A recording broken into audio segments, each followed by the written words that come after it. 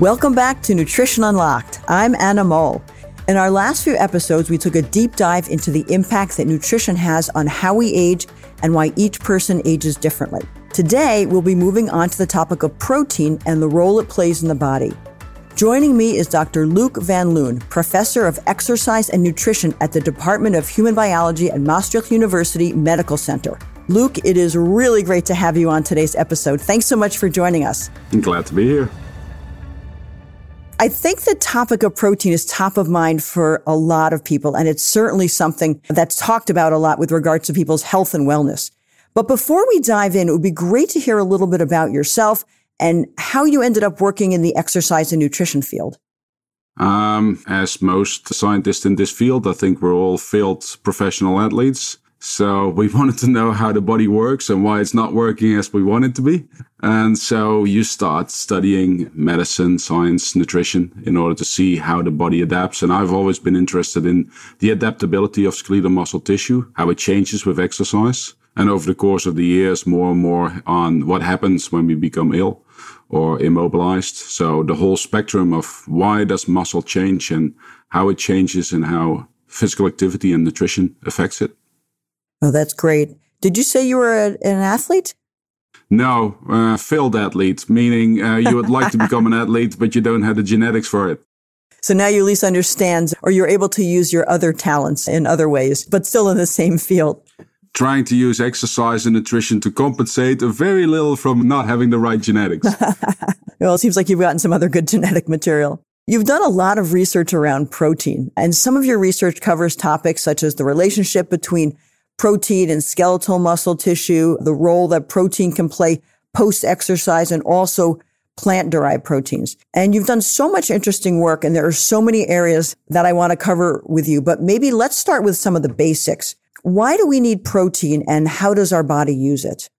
I think that's quite a difficult question. If you really look at it, it's more difficult than you think. But yeah, all of our tissues are mainly composed of protein and water. And in order to keep them healthy, we need to basically break them down and build them up again, because that is continuously happening with all our tissues. On a whole body level, we build up about 300 grams of protein on a daily basis. And you can imagine that's a lot of protein, of course, day in, day out. And we consume, an average person that is 75 kilograms will probably consume about 75 grams of protein on a daily basis, which is less than the 300 grams of protein that we make on a daily basis.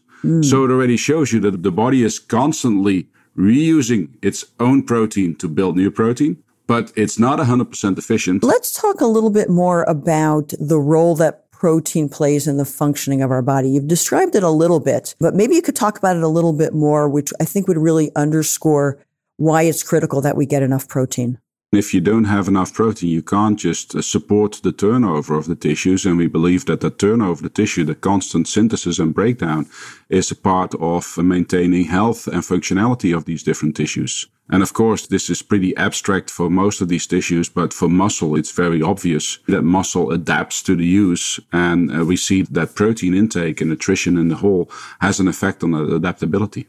And so maybe for your average person, and I know there's no such thing as an average person, but maybe for a regular person who does some level of exercise, but probably, spends a lot of their time in maybe a more sedentary lifestyle, as many of us do in this modern world. How does protein play a role in our everyday body work?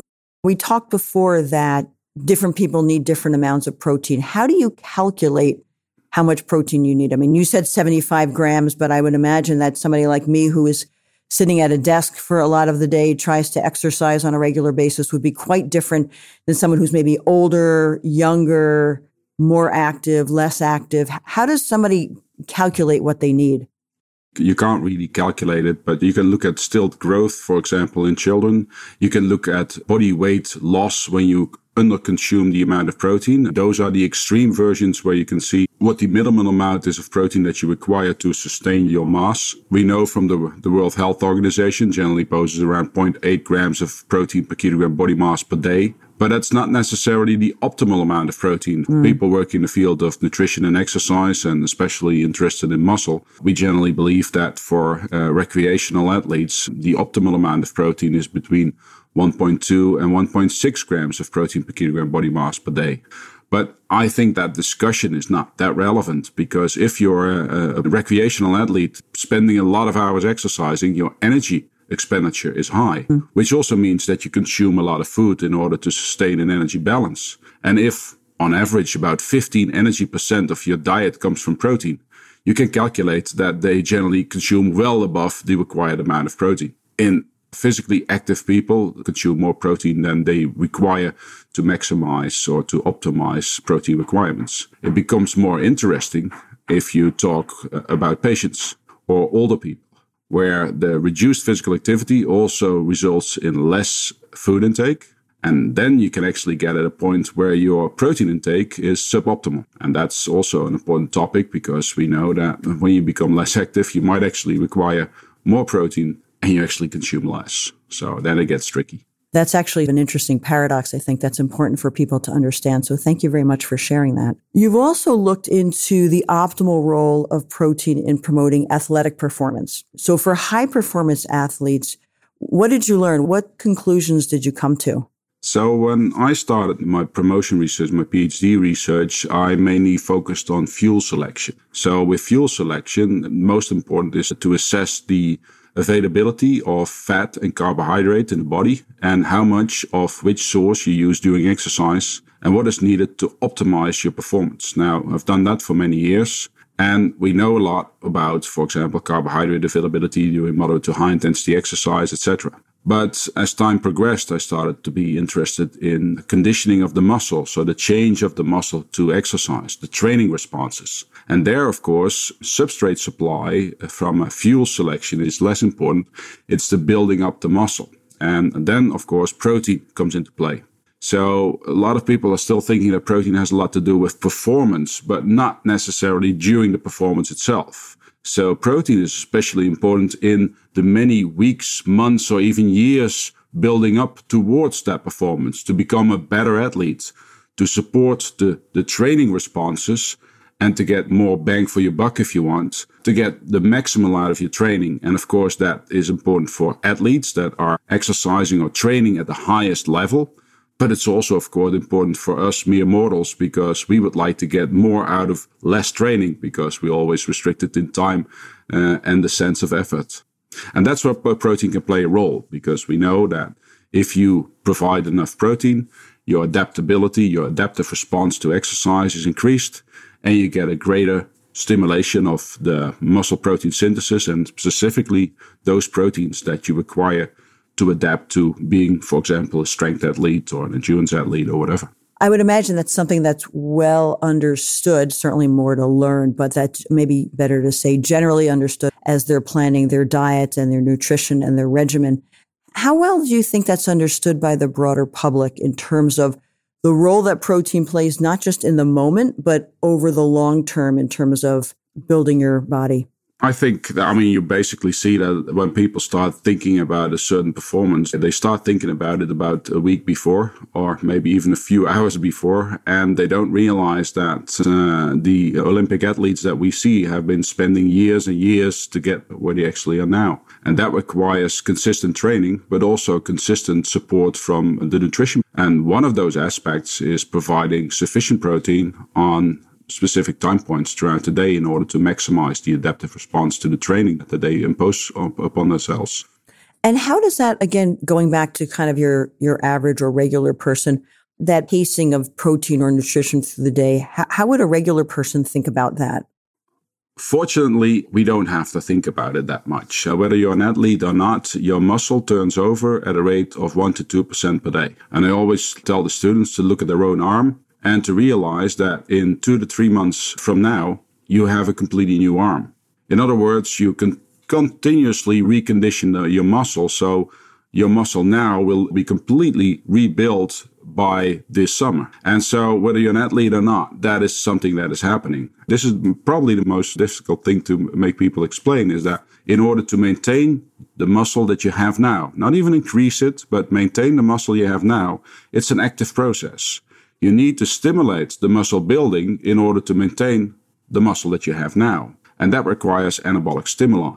And those anabolic stimuli you encounter every day. And that's simply physical activity and food intake. And every meal that you consume if there's ample protein in it, you will actually stimulate muscle protein synthesis. Simply eating stimulates muscle building in your body without you being conscious of it. And that's the interesting point. So the building blocks of proteins, the amino acids, when they actually are following protein absorption and release in the circulation, those amino acids tell your muscle directly to start building muscle. And they are using themselves as building blocks. So it's really fascinating that your food itself tells your body to do something.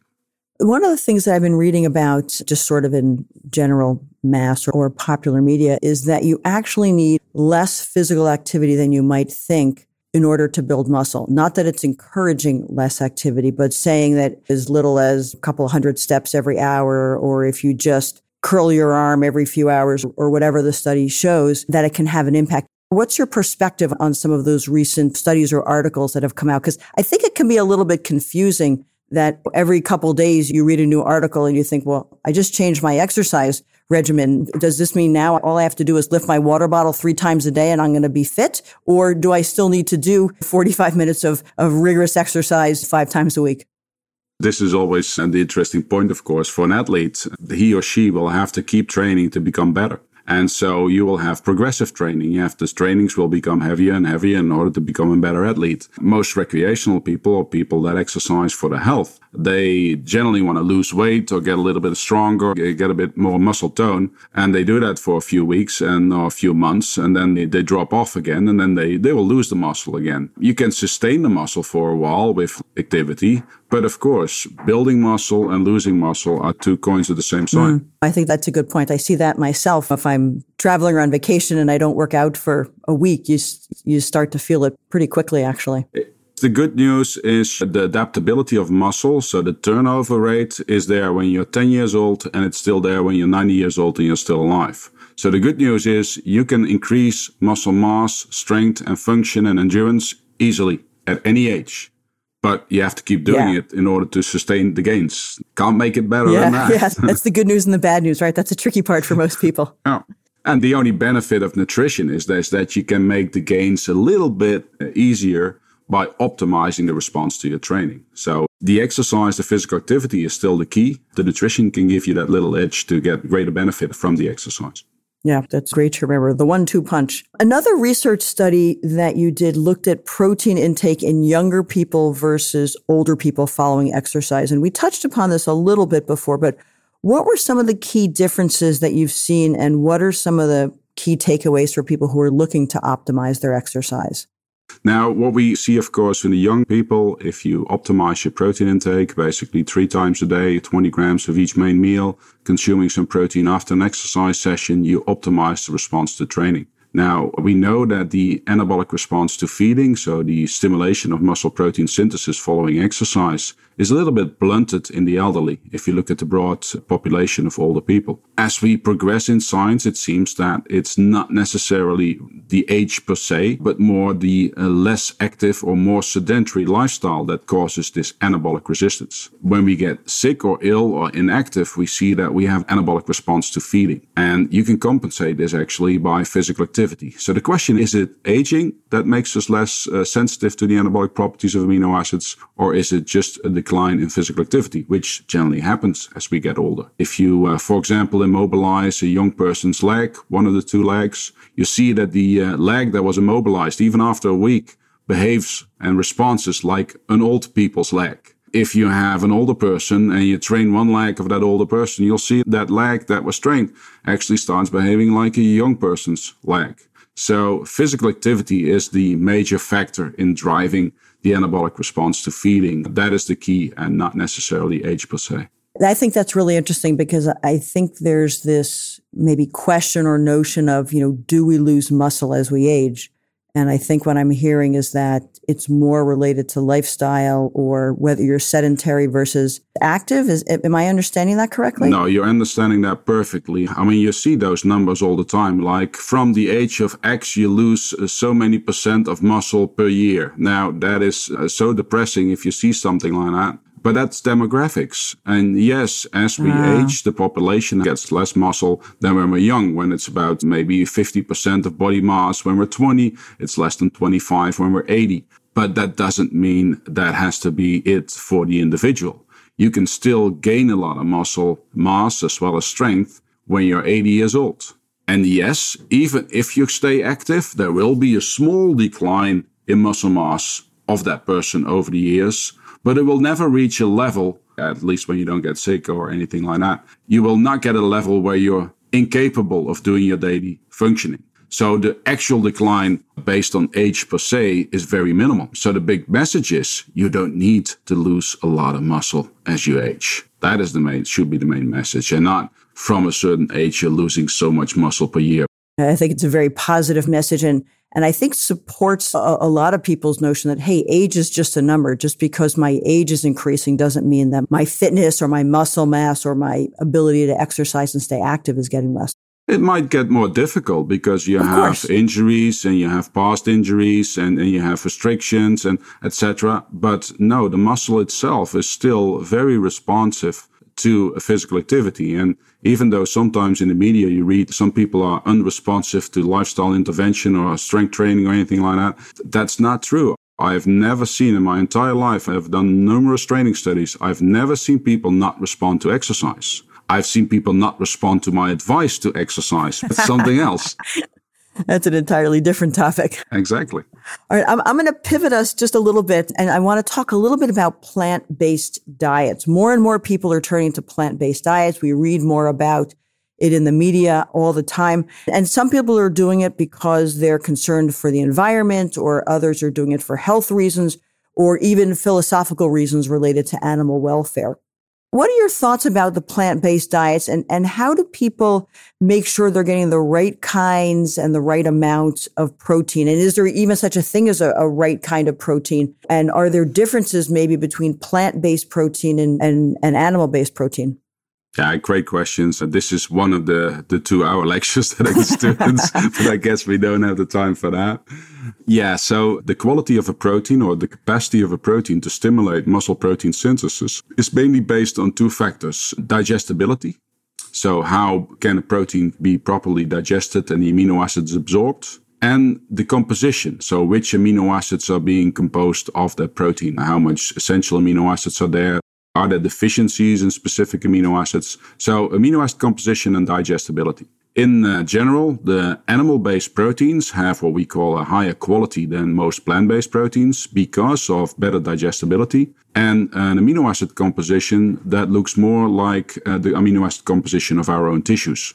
So less deficiencies, but all the building blocks that you would need to build up your own tissues. Now, most of the research, to be honest, has been done in animal-based proteins, dairy, meat, those things also because it's easy for research. There's much less work done in plant-based proteins, but from the few that have been assessed for their capacity to stimulate muscle protein synthesis in vivo in humans, we know, for example, gluten, wheat, soy has been tried. And when you compare the anabolic response to eating the same amount of protein of these protein sources than animal-based proteins, we see a lesser response. These differences are not huge. Now, you can compensate this by simply eating more of the plant-based protein or combining specific plant-based proteins together, because then the deficiency in one plant-based protein will be compensated by the other plant-based protein that has a deficiency on a different amino acid. Or, what also a lot of companies do, is to fortify a product that is lacking a specific amino acid by that free amino acid. All possibilities to normalize or optimize the anabolic properties of a plant-based protein. Now, going back to real life and people listening, I've spent about 25 million worth of research money to understand postprandial protein handling. If I really look back and everything I've done, I basically provided clinical evidence, which is relevant, to stuff that my mom has already told me many years. Basically, 3 times a day, have a meal with sufficient protein, be active in between those meals to optimize the use of the protein for muscle protein synthesis. That's not what she said. She just said, eat your meal and sit upright and chew well and maybe have some milk and cookies prior to sleep and going to bed. Now, all of these factors, we now know that they are all relevant. Even the sitting upright to support digestion and absorption, the chewing well. Just eat a very balanced meal with different protein sources, consume sufficient protein. And if you're physically active, you already consume more food. And when you consume more food, you also compensate for any deficiencies. So then how does, again, going back to kind of regular people, some of whom are thinking about how much protein they're eating, some of whom are thinking about which proteins they're eating. I'll go back to what you just said a moment ago, what our mothers told us, which is eat balanced meals, eat a little bit of the different food groups, make sure you're getting some protein at each meal. Now that there are so many different options for proteins, how much do people need to think about it? Again, average size person with an average level of activity, does it all kind of work itself out? Or how much thought do people or planning do people need in this area so that we avoid any kind of either over-reliance on a particular kind of protein, which could then lead to a deficiency, or not enough protein at all? Yeah, if somebody asks this question, it's generally from the perspective of athletes, elderly, sick people, children. And so you can address the question specific for a subpopulation. But in general, we know that basically every meal should consume or should actually include about 20 grams of protein. That theoretically will be the best. And in general, also elderly, but also athletes, we see that, for example, breakfast is generally short of protein. So if you want to just redistribute your protein throughout the day, just double check that you're not over consuming a lot of protein in your dinner and actually adding a little bit to your breakfast. So you have a more even distribution of protein throughout the day. If you're physically active and you eat healthy, the total protein intake is generally not going to be an issue. And if you want to maximize your response to your training, it's good to have every meal count and have a protein-rich snack after a training session, which could be a well-timed meal or something that you bring along if there's not a possibility to have a meal after your training session. And then you can use a healthy protein-rich snack or actually resort to the protein drinks or the milkshakes that you see people in the gym use. But you can also use whole foods for that. How do you see the future of research changing our understanding of how protein helps us live stronger, healthier lives? You've already done so much research. As you said, there's a lot that we've learned. There's still a lot that we don't know. Is there an elusive question that you're hoping will be uncovered that's going to unlock greater understanding and therefore new guidance? Is there an aha moment that you and other researchers may be looking for? Most of the times I have the opposite of an aha. Just aha, we still don't know anything. I mean, we know a lot about muscle and how it adapts to nutrition and stuff like that. But we've started looking at the turnover rate of other tissues. I work at a university academic medical center, so I have access to all kinds of surgeons and we collaborate. And with all these intermediate projects that are not directly part of my research line, I like to look at the turnover rates of other tissues in vivo in humans. We've looked at brain tissue turnover. We've looked at bone tissue turnover, ligaments, lungs, heart, etc. And what we see there is that the turnover rates of a lot of these other tissues are tremendously much higher than muscle. Are they responsive to nutrition?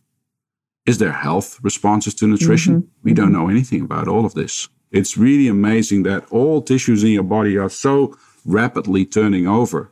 There must be a reason for them. There must be the health issue of allowing that turnover to occur. But of course, muscle responds to nutrition.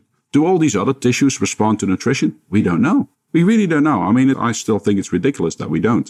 Of course, it's obvious that logistics make it more or less easy to access all these other tissues. But with all the surgeries ongoing, you can actually study these things. It's always fascinating to me how much we know, and how much we know leads us to think about how much we don't know. Exactly. Luc, thank you so very much. This has been a really fascinating discussion on protein. I think you've given us a much greater understanding of why it's necessary to adapt our protein intake according to our lifestyle, our life stage, to think about exercise and to listen to our parents, make sure we're eating good meals 3 times a day, at least with adequate protein throughout the day. Dr. Luc Van Loon is a professor of exercise and nutrition at the Department of Human Biology at Maastricht University Medical Centre. Thank you so much for listening to this episode. We hope you enjoyed today's discussion and learned something new as much as we did. If you haven't already, please rate, review, and subscribe to Nutrition Unlocked on Apple Podcasts so you can ensure you don't miss a single episode and you can let others know about the podcast as well. We look forward to sharing more insights on the science of nutrition with you soon, and we look forward to seeing you next time on Nutrition Unlocked.